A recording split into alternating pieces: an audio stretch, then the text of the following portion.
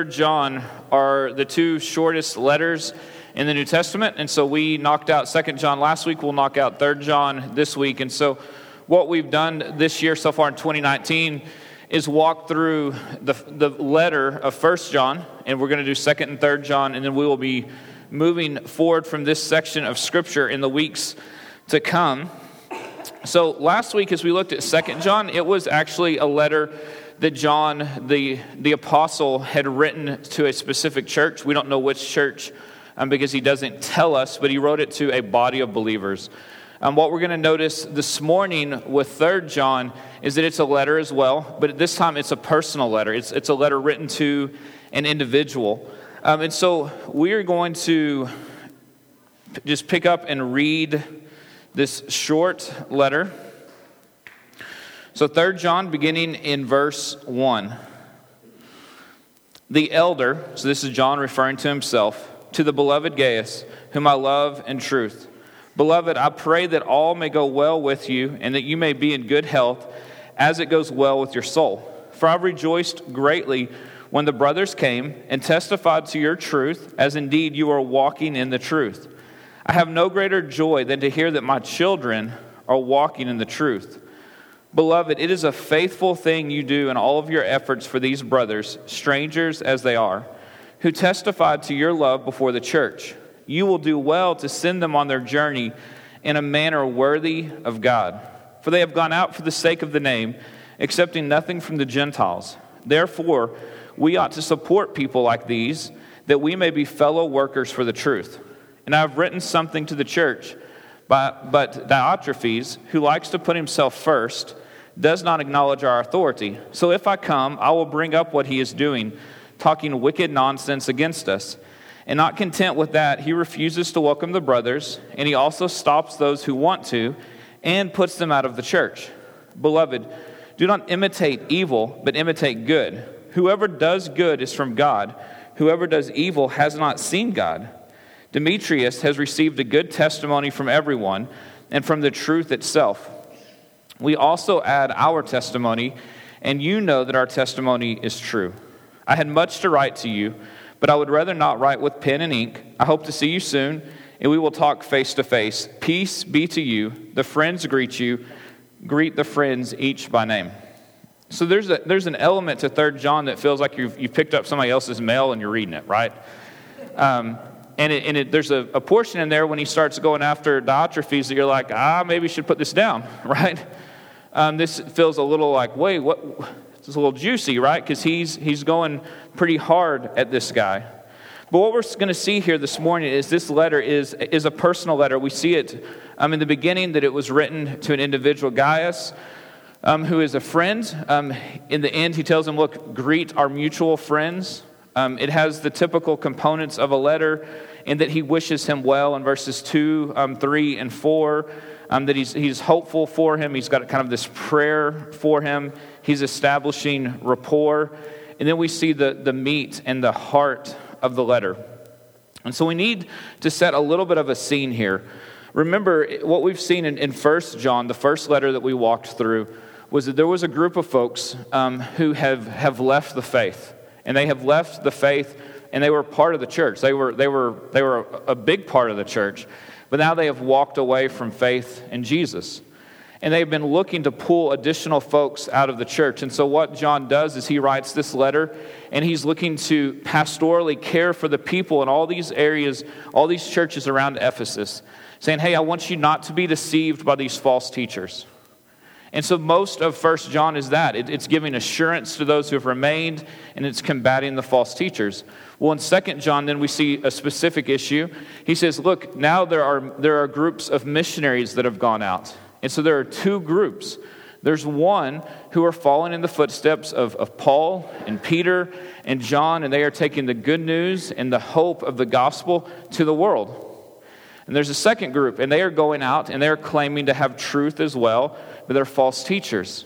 But they're going out in the same way, looking to speak to the churches, to draw folks out of the churches. And so in 2 John, John has written to a church saying, look, you do not show hospitality. You do not host these false teachers, because when you do, you're setting them up and saying, we vouch for these people.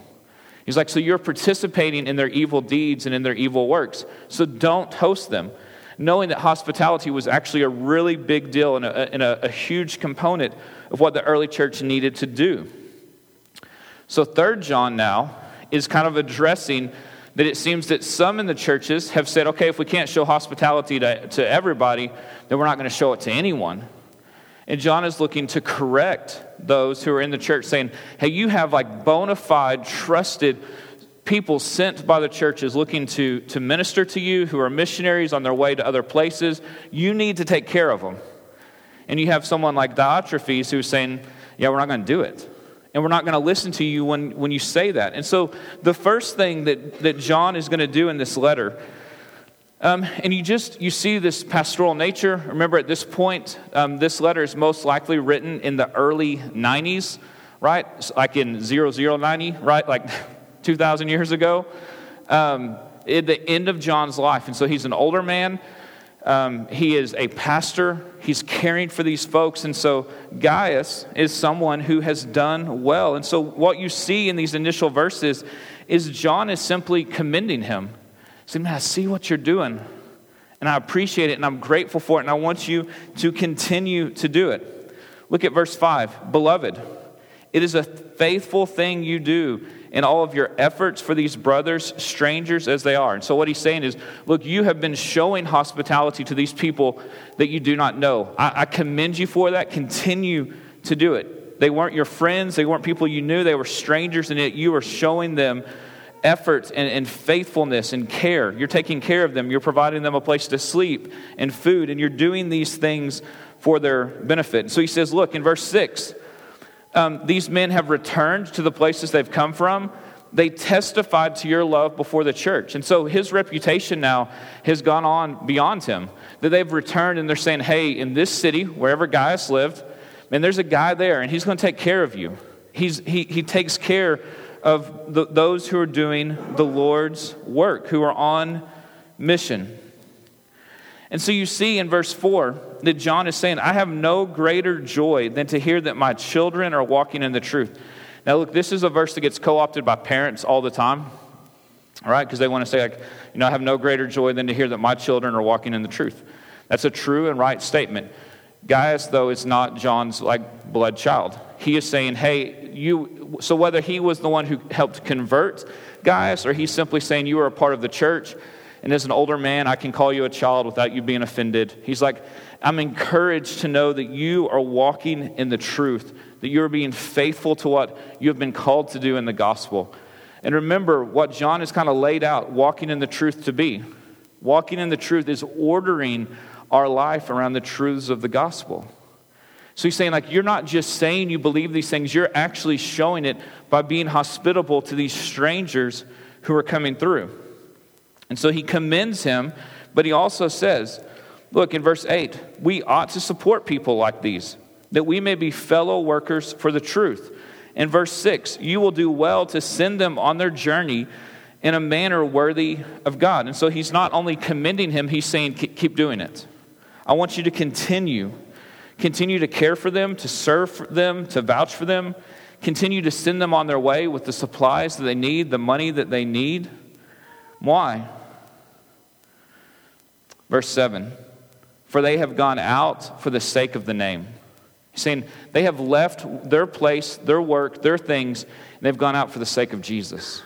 And they're looking to do the Great Commission, Matthew 28, to go into all the world making disciples, right? That they have gone out. And he says, because they're doing this for the sake of Jesus, take care of them. Because we know there was a legitimate need. There were no hotels. What few inns they were not safe places. They were sketchy places. And he's like, so you're doing not just a kindness to them, you're doing a life-saving thing for them too. That you're keeping them in good health and in safety. And notice what he says. Verse 8. That therefore we ought to support people like these who have gone out for the sake of the name of Jesus. That we will be fellow workers for the truth. I think often, and this is kind of an aside, we're not going to spend a lot of time here this morning, but there's often the church has said, hey, if you're not going, something is wrong. If you're not on your way somewhere. And notice what John says. He's like, you are a fellow worker for the truth when you're supporting those who are going. Right? That there's two factors here. There are those who are going and those who are sending, and that together we are fellow workers for the truth. And it's why we want to not just be concerned with our little church here, right? We want to be about church planting in other places. We want to be about the nations. We want to see the gospel go forth, whether you ever set foot in those places or not. That we are fellow workers for the truth. And for some of us, the call is going to be to go. And for some, it's going to be to send. But that we would be fellow workers for the truth. So he is commending him. But he's not just commending.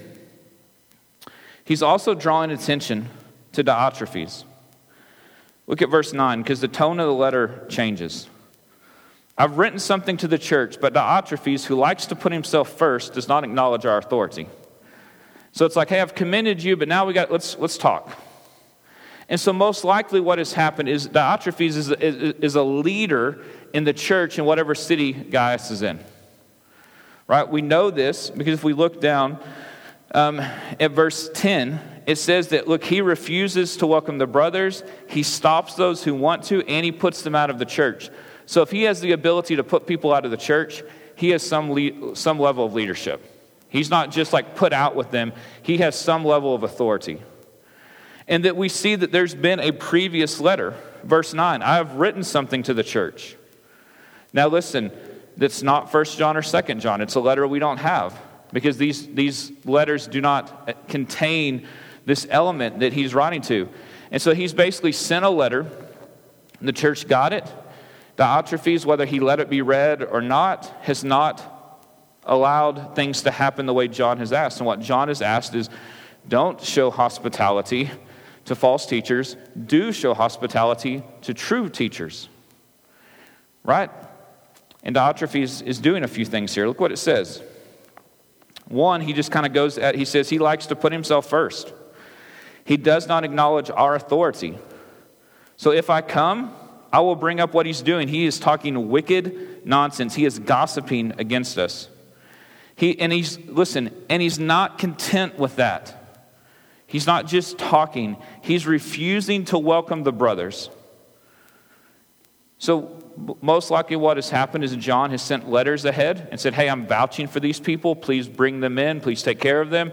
And Diotrephes is saying, yeah, I'm not going to do that. And so now John is writing to Gaius, who is a member of the church, who is doing these faithful things. And he's saying, look, when I send it to the church, it's not being dealt with.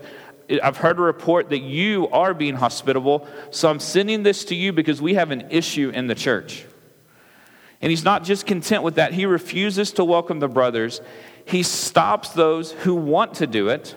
So it's not just that he personally is opposed to it. He's going to try to keep you from doing it.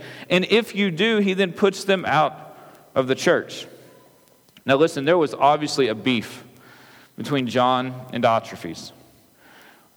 Scholars, commentators have argued back and forth for years as to what was it. Was it something personal that had happened between them? Was it theological, right? Had they considered something and had this disagreement?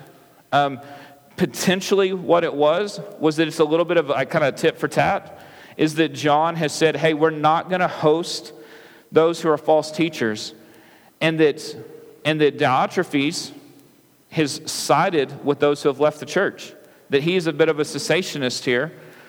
He's gone out with those who have left the church. He has sided with them, and he's like, oh, if you're not going to host our guys, I'm not going to host yours.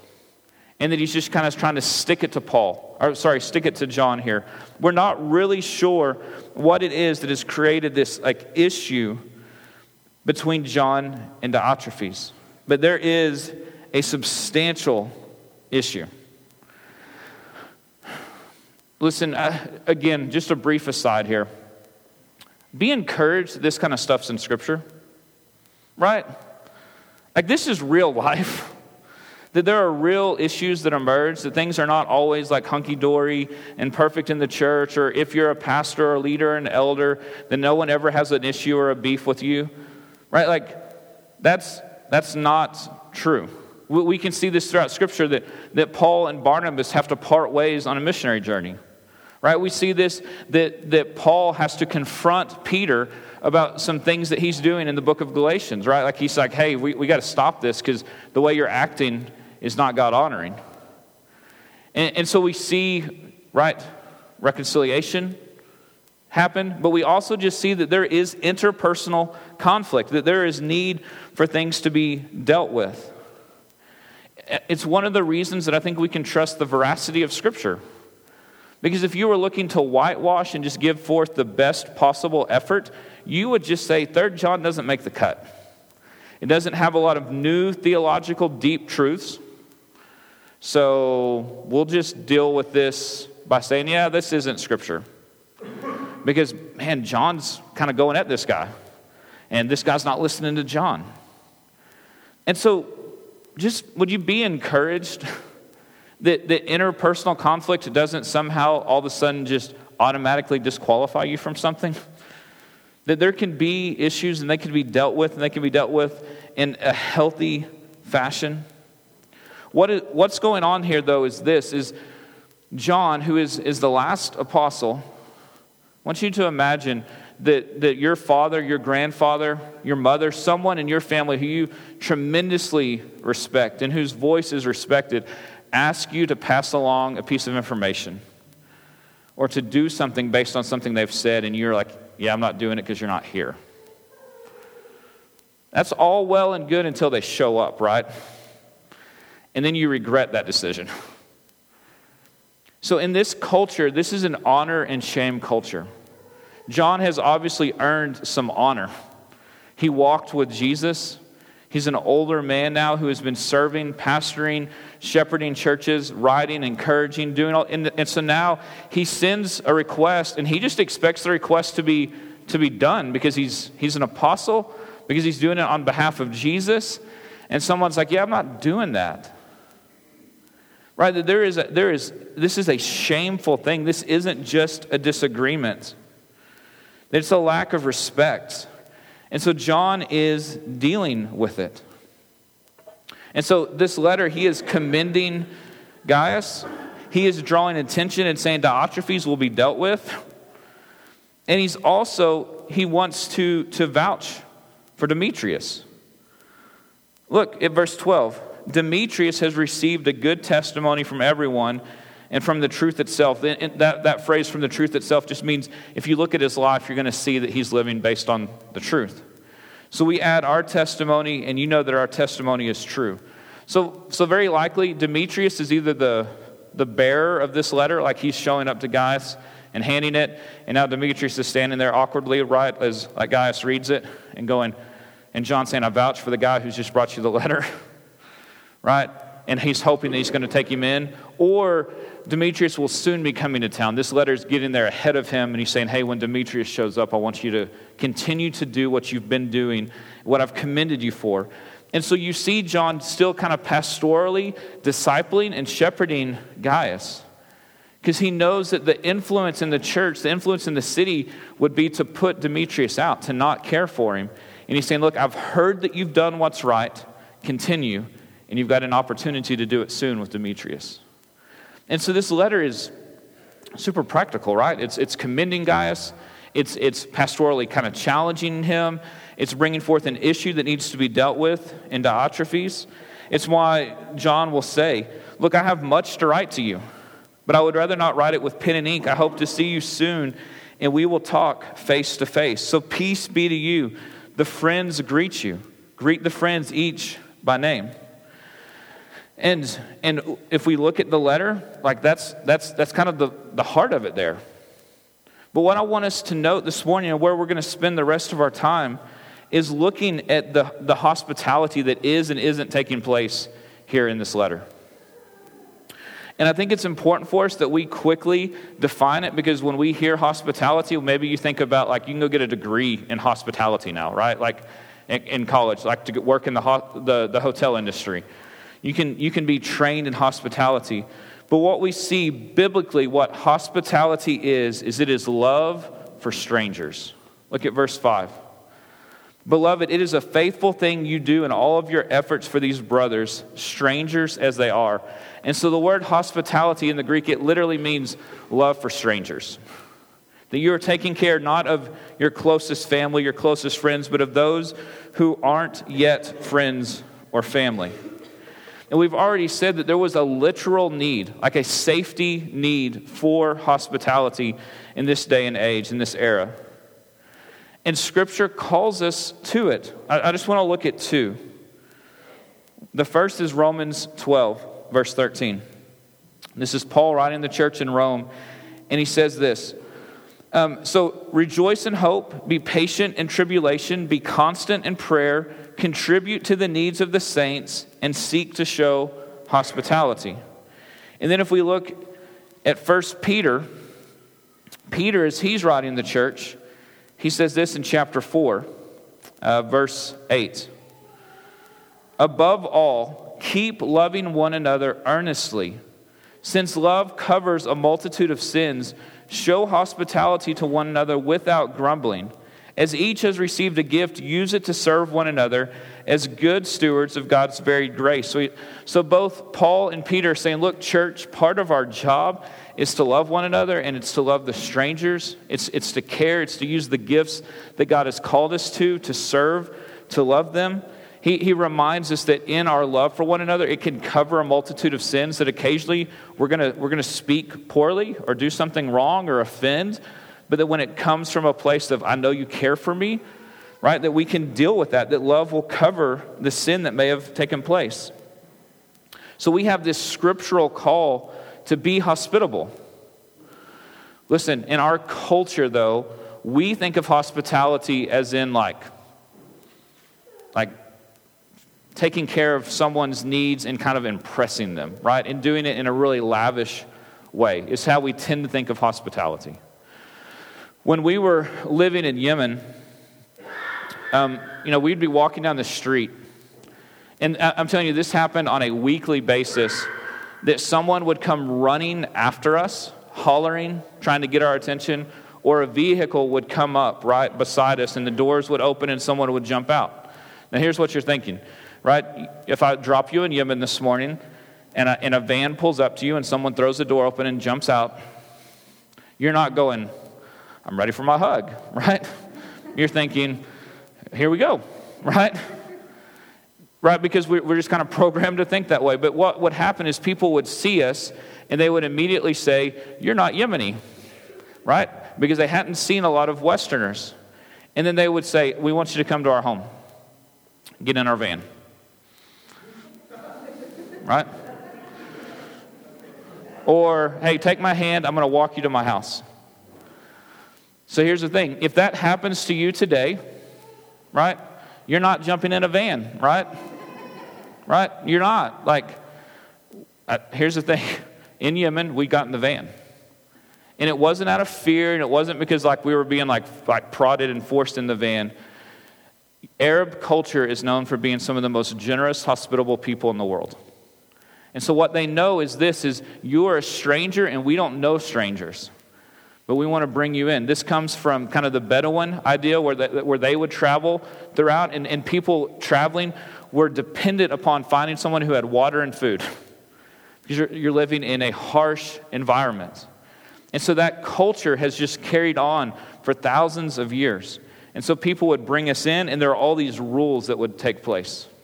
Right? That as the food was set before you, often the women and the children were not in the room. And the reason for that would be this. If someone's going to go without, it won't be our guest. Because we brought you in, and the most shameful thing we could do is to run out of food. So we need to make sure you're full first before we're going to feed anybody else in the family. And so in America, if you want to show the host, right, that you liked the meal set before you, you clean your plate. In Yemen, I cleaned my plate. I want to be a good, guest. And they brought me another one. And so I'm like, I could still eat. So I cleaned my plate, and they bring me another one. And now I'm like, how do I stop this? And what I learned was you had to leave food on your plate. Leaving food on your plate wasn't rude to the host. It was saying, I'm satisfied. I've had enough. I'm full. I couldn't eat any more. Right? And they even had a hand motion for it. You could do this. right? And you're like, I've had it up to here. But it wasn't a negative thing. It's like, I'm full to here, right? I can't eat anymore. And so they have sayings, like there's a saying in Arabic that they would die for their guests before their brother. They take hospitality very serious. And often what would happen in that conversation was this: hey, when you go back to America, tell them you had a good time. Tell them we don't hate them. Right? Like they're wanting a message to be passed on of like, have you enjoyed? And so you'll hear people would stop us all the time and say, have you enjoyed Yemen? You've enjoyed it, right? Like they wanted us to have this wonderful experience to talk about. Now listen, that is not American culture, right? You're not driving down the street seeing someone who doesn't look like you going, come to my home. Have you had a good time in Pampa? I want to make sure, right? Like this is not what we do. The church, God pursues us. Right? Like God has shown hospitality in that he sent his son who then showed kindness to us. It's his kindness that leads us to repentance, that he chases us down, that he pursues us. We see this with the people of Israel being pulled out of Egypt, right? Where they were strangers and enslaved and brought into a place where they would belong and be family and be hope. That God rescues the strangers. He pursues them and chases them down. And if we're not careful, here's what our culture is saying right now. It's saying to those who do not seem to have value or worth, we don't want you. Like, oh, that seems a little harsh. Right? The abortion industry, right? You think about sometimes the way things have been moving with the elderly, with special needs. We see it right now in a lot of race conversations.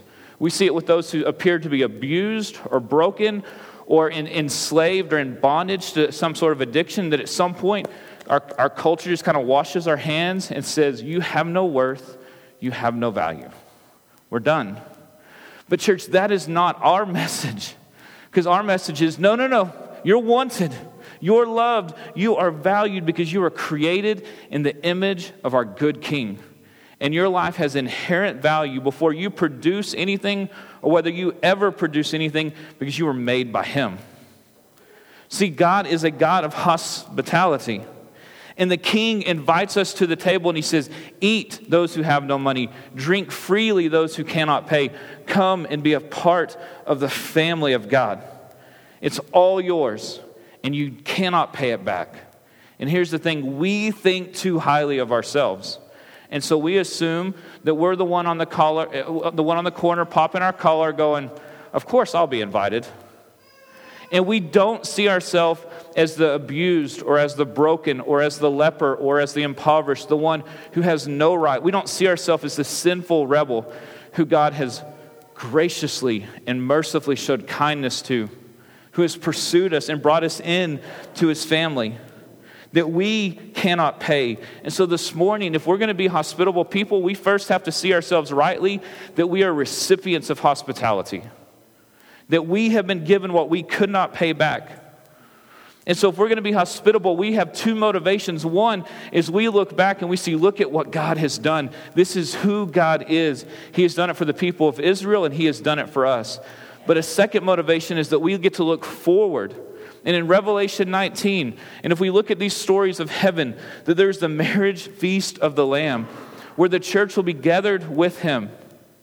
Those who are broken, beaten, those whose life was difficult and hard, those who were sinners and rebels who were saved by the grace of God, will gather together in a hospitable fashion and feast with our good Father who has adopted us as sons and daughters. And so we look back to see that God has done this, and we look forward to a moment where this will happen again, and we will sit in the presence of God and enjoy him for all time. And so we then are called to be hospitable. Right? And so as we read 3 John, are we going to be more like Gaius, or are we going to be more like Diotrephes? The first way, I just want to talk about a few practical things here.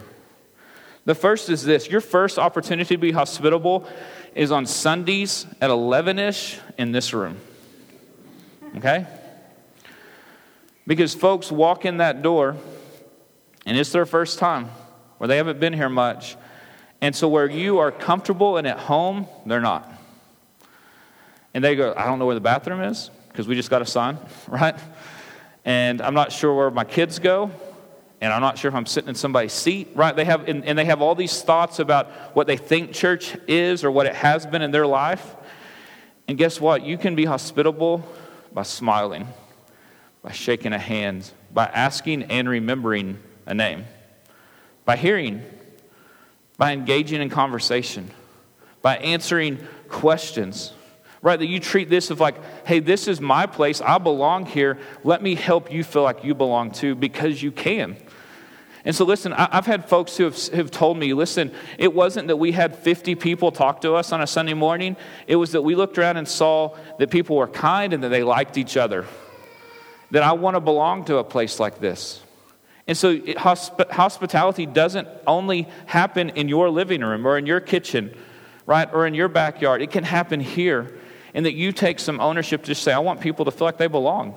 Because look at what it's done for me in my life. Look at what Jesus has done in us and through us.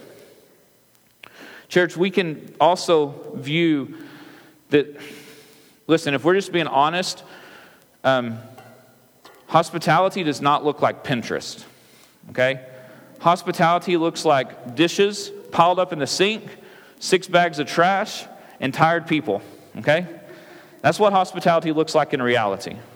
And so if we're going to be hospitable, we have to see those things not as burdens any longer, but as weapons of war that are being waged to fight a good fight. That we have been put on mission, and that there are people who do not think they belong. There are people who do not think they're loved. There are people who do not think they have value. And we have received that from the King, and we have it to give freely. Because we have been received. We have received hospitality. Listen, there is a cost, and things will be broken in your home. Things will get worn out. They will be dirty. You will be tired. But it is a real battle for souls and for hope and for life. Right? Like if we think about this like picture perfect, yes, Jesus has rescued me, but it's Easter season and we're reminded that our rescue came through a bloody cross and an unfair trial and mock and humiliation. That it was not pretty and pristine and clean. It was ugly and it was hard fought and it was won for our benefit at the cost of Jesus. So hospitality is going to cost you. It's just, do we see it as worth it? Right? Do we see that we've received it and so it's worth it? Church, a third thing here is, what attitude do we take into it?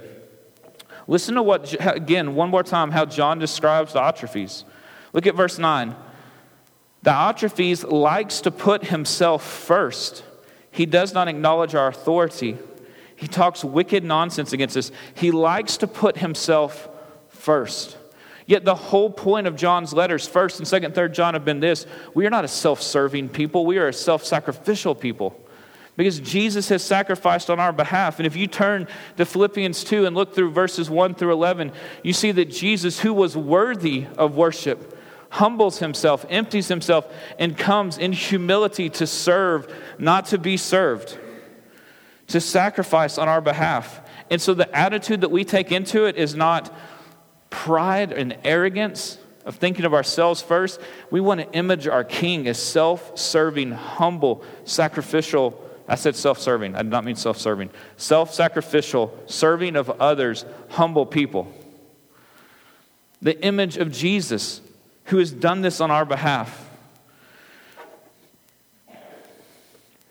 And so we can do it on Sunday mornings. Our attitude matters. We see the value in the tiredness and the effort that we have that are weapons of war. And the last thing is this: start inviting people into your home. There is no qualification for what your home looks like, how little, how small, how big, how nice, how not nice, how like up to date or not. Like, people don't walk in and say, I feel so like warmed by the niceness of your home. They say, you make me feel at home. You put me at ease, right? It's people, it's not places that do this. right? That if you've been to a place that you have loved and the people have been good to you, and you go back and no one's there, and you realize, oh, this place is kind of hollow without the people, right? Like that it's the people who make the difference. And so we can start by inviting one another. Because the fact is a lot of you don't know one another's names or stories yet. And it's not a dig at all. It's just saying, as Redeemer grows, it's easier and easier to say, well, you're in that crazy section and we're in the window section, or we're like, it's just easier. And so if you say, hey, I don't know you, let's have lunch. Right? That we would minister to one another, we would be hospitable to one another, and that's not a 3-course meal. That can look like chickadee on paper plates, right? Like that it's okay. And then that you would begin to ask the Lord to open your eyes to people in your neighborhood, in your family, at work, on your kids' t-ball team, wherever, that you have some connection with, some influence with. To say, how do I pursue them in the way that God has pursued us with loving kindness? Making us a part of the family when we did not deserve it. This is not about looking at people who fit our standard or who deserve something from us. This is about pursuing people and remembering how we were broken, sinners, and rebels. And saying, I've received something I cannot repay, so I can offer something that you don't need to repay. 1 John had 3 tests for us. Do you love God? Right? You obey Him. Do you love others? And do you believe the right stuff? Hospitality allows us to do that. Do you love God by obeying and being an image bearer of Him? Do you love others by being hospitable even at cost to yourself? And do you live with the right belief that you are only passing on what you've already received? What you've already been given, undeserved and freely. So listen, this morning, we're going to end with this. The band's going to come back up. We're going to have an opportunity to remember who we are and who He is, that we are a rescued people. We're also going to take the Lord's Supper. And the Lord's Supper is a reminder that it's Jesus' blood spilt on the cross that cleanses us and frees us. It's His body, which is the bread that was broken on our behalf. And so the Lord's Supper is for believers, those who trust Jesus, who treasure Jesus, who see that as their opportunity. But here's the thing, that table, the Lord's Supper table, is the door that you get to the feast.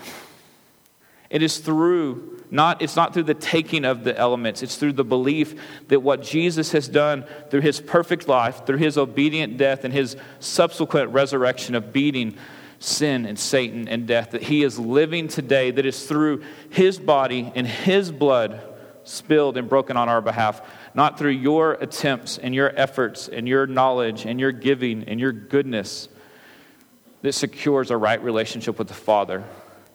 And that right relationship with the Father through Jesus means this: that you're going to feast with Him for all eternity. That is what we're called to. That's what we want to remember this morning. And so we're going to take a moment just to reflect. What is the Lord calling us to this morning? Who is He calling us to? Or do we need to repent that we think too highly of ourselves? Do we need to ask Him, show me who is it that you would have me be hospitable to? Maybe He's just going to remind you of the grace and the hospitality He has poured out on you this morning. And then the band's going to come up and we're just going to have a time to sing and praise and worship our King who has done this. And at any point during those songs, you and your family or friends, whoever would like to, you can get up and go take the elements of the Lord's Supper. There'll be men and women in the back of the room if you need someone to talk to or pray with. But let's respond this morning, not to be noticed, but because our King is worth it.